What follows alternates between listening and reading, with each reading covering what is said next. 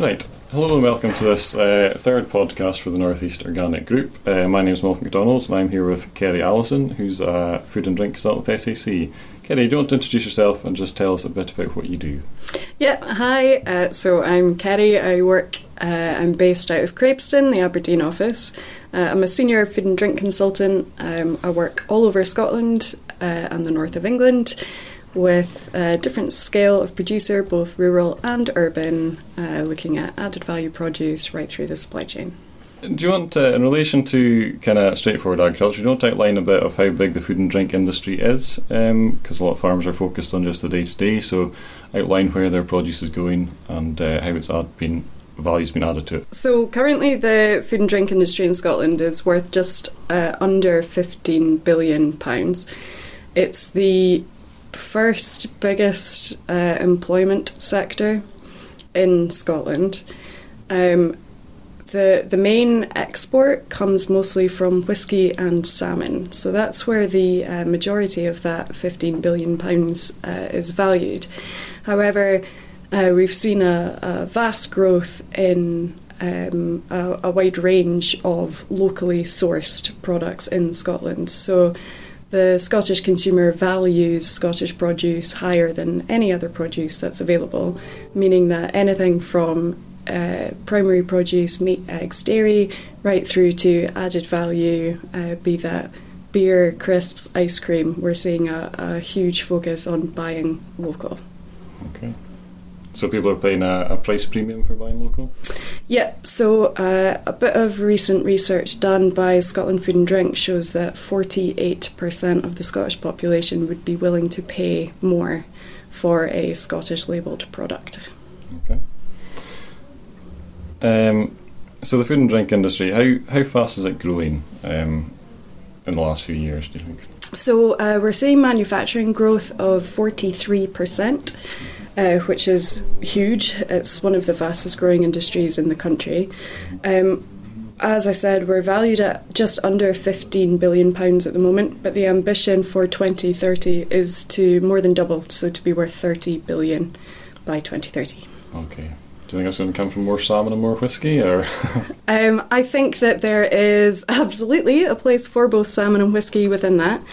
However, I think a huge amount of the growth is going to be from seeing more manufacturing happening within Scotland. So not just an export market, but looking at hyper-local, so that kind of within 50 miles of where you are, to regional, national within Scotland, but then also the rest of the UK is probably one of our biggest markets, and we focus more on Europe and Asia than we do in the rest of the UK at the moment. Okay, so there's scope to be focusing more in the UK, might be definitely easier gains than trying to export too much, yeah.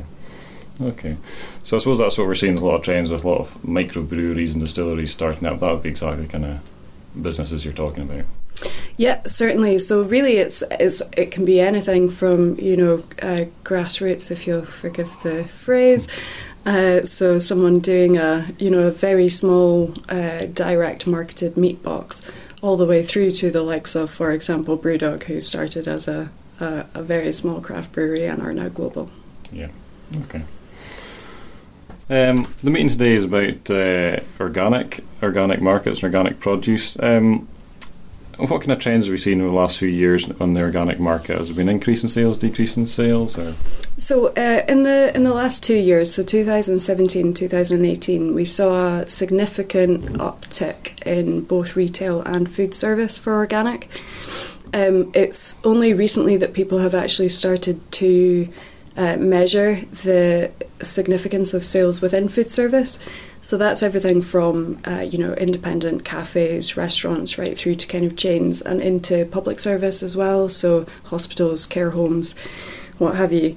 I think that quite a big uptick in food service particularly may well come from the procurement side of things, public procurement side of things, looking to organic as being a healthier option and a healthier choice. Okay.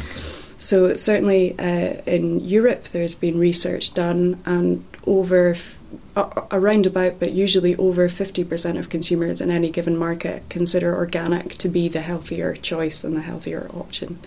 So I think that's a contributing factor to why we're seeing a climb in the interest for organic over the last couple of years. Okay. Think that's set to continue? I do think it's set to continue. However, I think an awful lot of that will come down to how the organic market chooses to market itself going forward. I think that consumer behaviour would indicate that just being marketed as organic is no longer enough. It needs to be organic plus another benefit. Okay. So, yeah, like you're talking about the hyper-local, I should call it, and the kind of provenance being quite crucial for a lot of buyers. Absolutely. So the organic is part of it, but not the full package now, necessarily. I would say it's a key, perhaps the first choice, but then there has to be something else added to it. Just being organic is no longer enough. It has to be organic plus sustainable, organic plus environmentally friendly, organic plus ethical. Yeah. Organic plus grass-fed type. Yeah. Absolutely. Yeah. And with the different kind of sectors, beef and lamb and dairy and kind of vegetables, arable, is there differences within those sectors, do you think? Yes, there are. So the chilled foods and deli is actually the highest or the fastest growing for the organics sector. I actually think that's an incredibly interesting case study, if you like, to take out of how different sectors are doing, because that shows that it's organic plus convenience. So again, it's that organic plus. People are going, chilled foods and deli in the supermarkets tend to be anything from microwave meals to grab and go options. So if we're seeing an over 26% increase in organic purchases from that section of the supermarket, it would indicate that people who lead faster paced lifestyles with less time are also looking to perhaps balance that out with what they perceive to be sustainable and healthy in the organic option and choice. The dairy market is growing in terms of organic choices. However, the growth in dairy is slow. It's 1.5%. The growth in the dairy market overall, take organic out of it, is in decline and being overtaken fairly quickly by the plant-based non-dairy options. So while there are organic options within plant-based milks, if you will, there is still active growth within the organic dairy sector, showing that those who are choosing dairy would rather choose organic dairy than non-organic dairy. Yeah, okay. When you talk about organic plus, do you think plant-based proteins and like is another plus you could add to your organic brand? Absolutely. So I think when it comes to plant-based diets, so veganism, vegetarianism, there is a study done recently that indicates more than a quarter of millennials now identify as vegetarian, and within that there is a huge majority that would identify as vegan or hoping to become vegan. I think the market that's missed in terms of a big opportunity for organics producers is the flexitarian market. Yep. So flexitarian or reducitarian are people who do still choose to eat meat and animal-based products, but they choose to eat them with significantly less frequency. So instead of eating meat every day or twice a day, it may come down to once or twice a week.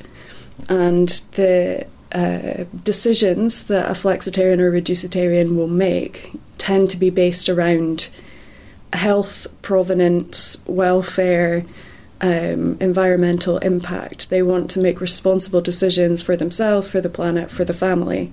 Therefore, there's a lot of evidence that would show that the organic method resonates with a flexitarian customer far, far higher than any intensively farmed livestock. Yeah. So the flexitarian customer who's only eating meat once a week or once a fortnight is probably quite inclined to pay a lot more for a nice, grass-fed steak as opposed to your standard grain-finished, conventional.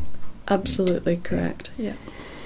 Last year, the Soil Association did a piece of work that says that the organic market is now actually 1.5% of the total food and drink market in the UK, which sounds, on the face of it, it sounds like a very small part of that market. But if you look back historically in previous years, it was far, far less than 1.5%. So it is showing increasing growth.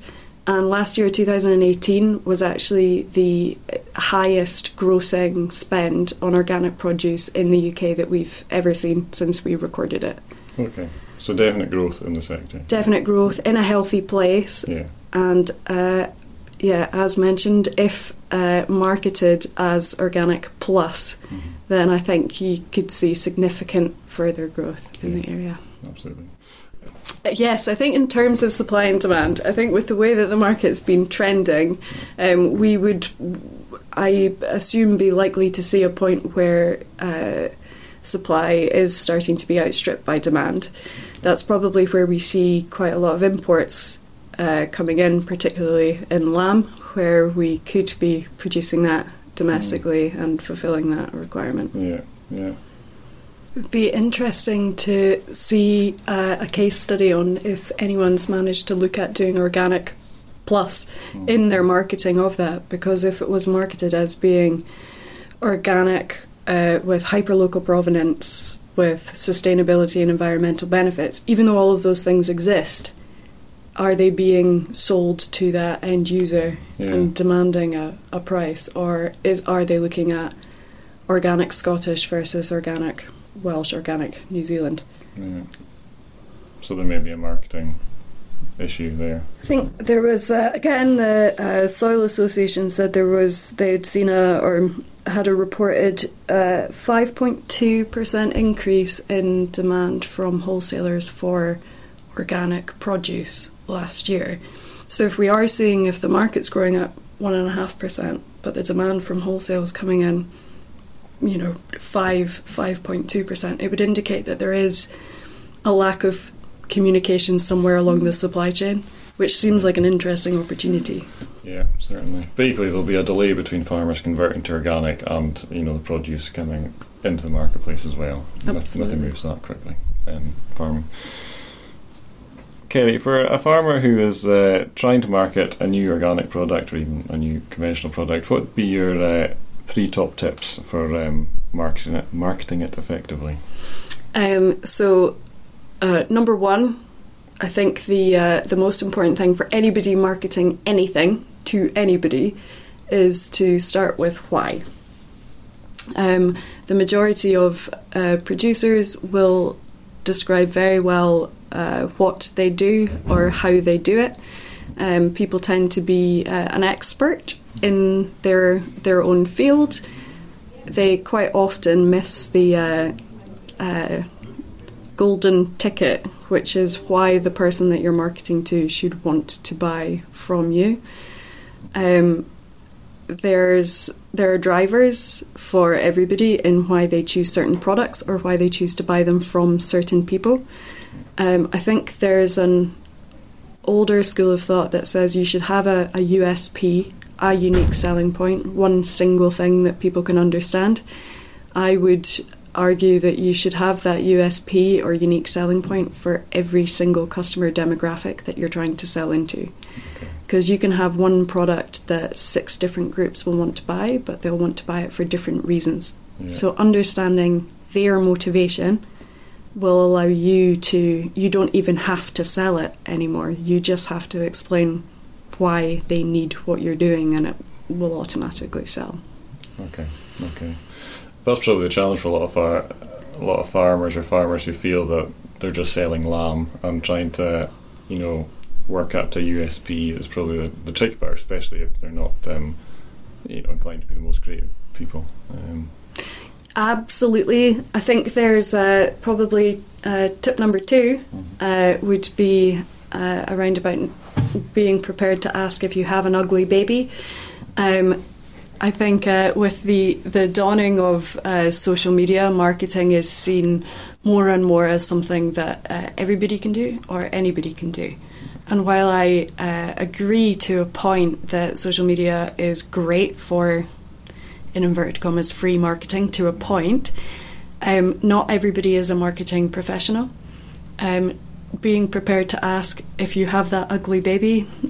Friends, family, people who are invested in the business are unlikely to tell you that what you're doing is a bad idea or the way that you're selling it is the incorrect way to do it. So being able to ask somebody who is unrelated to the business and willing to tell you that you do have an ugly baby, to allow you to look at it, to reframe or to find a new way to sell something, I think is a really important thing to do. Yeah. So that may well be getting an external professional in to look at it and advise at times. Absolutely. Yeah. Absolutely. Absolutely. Other methods that you could employ to check the status of your ugly baby, you could have a look at what perceived competition is doing, have a look at what the industry in general is doing, look at any market research that's out there. So for example, Mintel you can access. If it's food and drink produce, you can access every year. They release something on trends and consumer behaviour.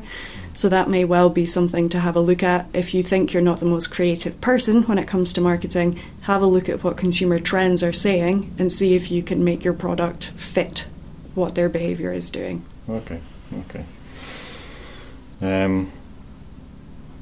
Tip number 3, or is that 3? Tip number 3. So this is the internal-external debate. So I think it's safe to say gone are the days of traditional old-school marketing where it's a case of he who shouts the loudest makes the biggest sale. People don't like to feel that they are being sold to anymore. People like to feel like they are making that decision for themselves. What goes on behind the scenes has to be completely reflective of what people see and hear about the business. Things can turn on a dime in the industry, and the minute that somebody starts to doubt the authenticity or integrity of a business or their product, you can fairly guarantee that business or product won't have a future. Yeah. Maybe a slightly different scale, but I suppose that's kind of like the horse meat scandal. When people began to doubt what was in those ready meals, sales dropped off significantly. And we saw an upsurge in the sale of more local and traditional outlets for beef. So what you're saying there kind of ties in with what I've heard before, people saying about building a story to go with the product or the brand. Any tips on how to build the story, or do you think it's just honesty on the part of the farmer or the business? I think that it's absolutely about honesty. I would say that when people talk about brand building, there is a process that businesses will go through to build a brand with an agency or a professional. However, I think that the last thing that needs to be done is creating a story, because that you do run the danger of adding or embellishing, and people will start to doubt. Yeah. Even if it's not a huge and scandalous thing like horse meat in a lasagna, the minute that people start to doubt the authenticity or integrity of what's being said, they'll doubt the whole picture, not just one piece of it. I think some of the most important things when it comes to brand building is, again, understanding what it is that actually makes you special. And it's one of those, it's really hard to see the wood for the trees situations. A lot of people don't understand what it is that makes them special. Getting feedback on that, I would say, is the number one step. What do people think, see and feel when they look at the business, the product, the family, whoever it is, and start to build on that. Yeah. So again, get an external viewpoint or somebody not quite in the business to give their view and how it comes across. Absolutely. Yeah. Feedback. Okay. And what would you say are trends you're seeing? What are consumers looking for in a product? We maybe touched on this a little before with the organic plus, but what are those pluses that you think people are wanting in a product now? So I think number one, the biggest trend in coming years that we are expecting to see would be around well-being. So, there's that falls across category. That's not just food and drink, that would fall into almost every category. But I think that there is a vast opportunity in the food and drink market for the trend of well-being. Food as medicine. More and more people are choosing to step away from over-the-counter treatments and looking for natural alternatives, to the point that they would rather use, for example, turmeric for intestinal issues than go to see a gastroenterologist. I think that this is a fabulous step forward, and I think it's a huge opportunity in the food and drink market. I think when we're talking specifically organics, I think the messaging around organics and the benefits of organics are beautifully hand in hand with that message of well-being. Whether that's well-being for the person consuming it, well-being for the person producing it, well-being for the livestock if they're involved in it, the well-being of the land that's producing it. I think there's a huge hand-in-hand story there, and a huge opportunity to latch onto. Yeah. Environmental is obviously a secondary, a huge thing. I don't want to say at the moment, because it will be for as long as we have the pleasure of being on the planet. I think that where some organic brands can have a little bit of downfall is when they market an organic product but they package it in plastic packaging. Yeah. That organic plus message, the organic customer is more likely to also have environmental considerations. Yeah. And therefore doing something good matched with something that's perceived to be very damaging and dangerous is, again, one of those instant kind of turn-offs in honesty and integrity that's going to move people away from the product. So the organic producer has to be even more aware of that, because who they're marketing to is, again, even more aware of those issues as well. Absolutely. A really key part of that market and their consumer behaviour. Yeah. They can't just market it as organic and expect that to be enough. Absolutely not. No. Further on trends, some other trends that are kind of we're currently seeing in food and drink globally, but I see as having a big impact or opportunity within organics would be the I guess the hark back to the kind of ancient.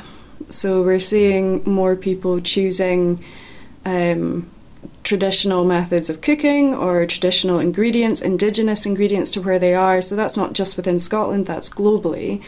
But this move of we lead very fast-paced modern lives, so we want to go, whether it's out to eat or go home to cook, in a traditional way with traditional ingredients and traditional fare. I think that, again, the organic producers have a big opportunity there with not only the ingredients but the processes around about producing those ingredients.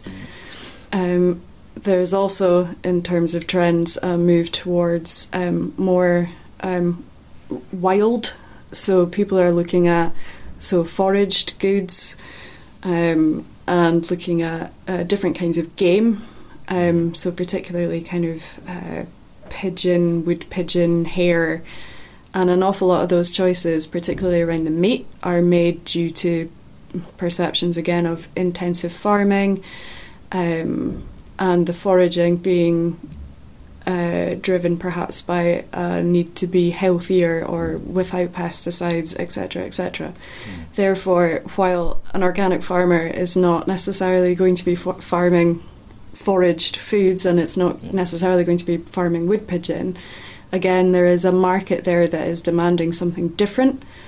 Where I think the organic market has an edge or an in is, again, in that kind of convenience way of you can have the benefits of this wild lifestyle without having to actually go and forage it or shoot it yourself. Yeah, okay.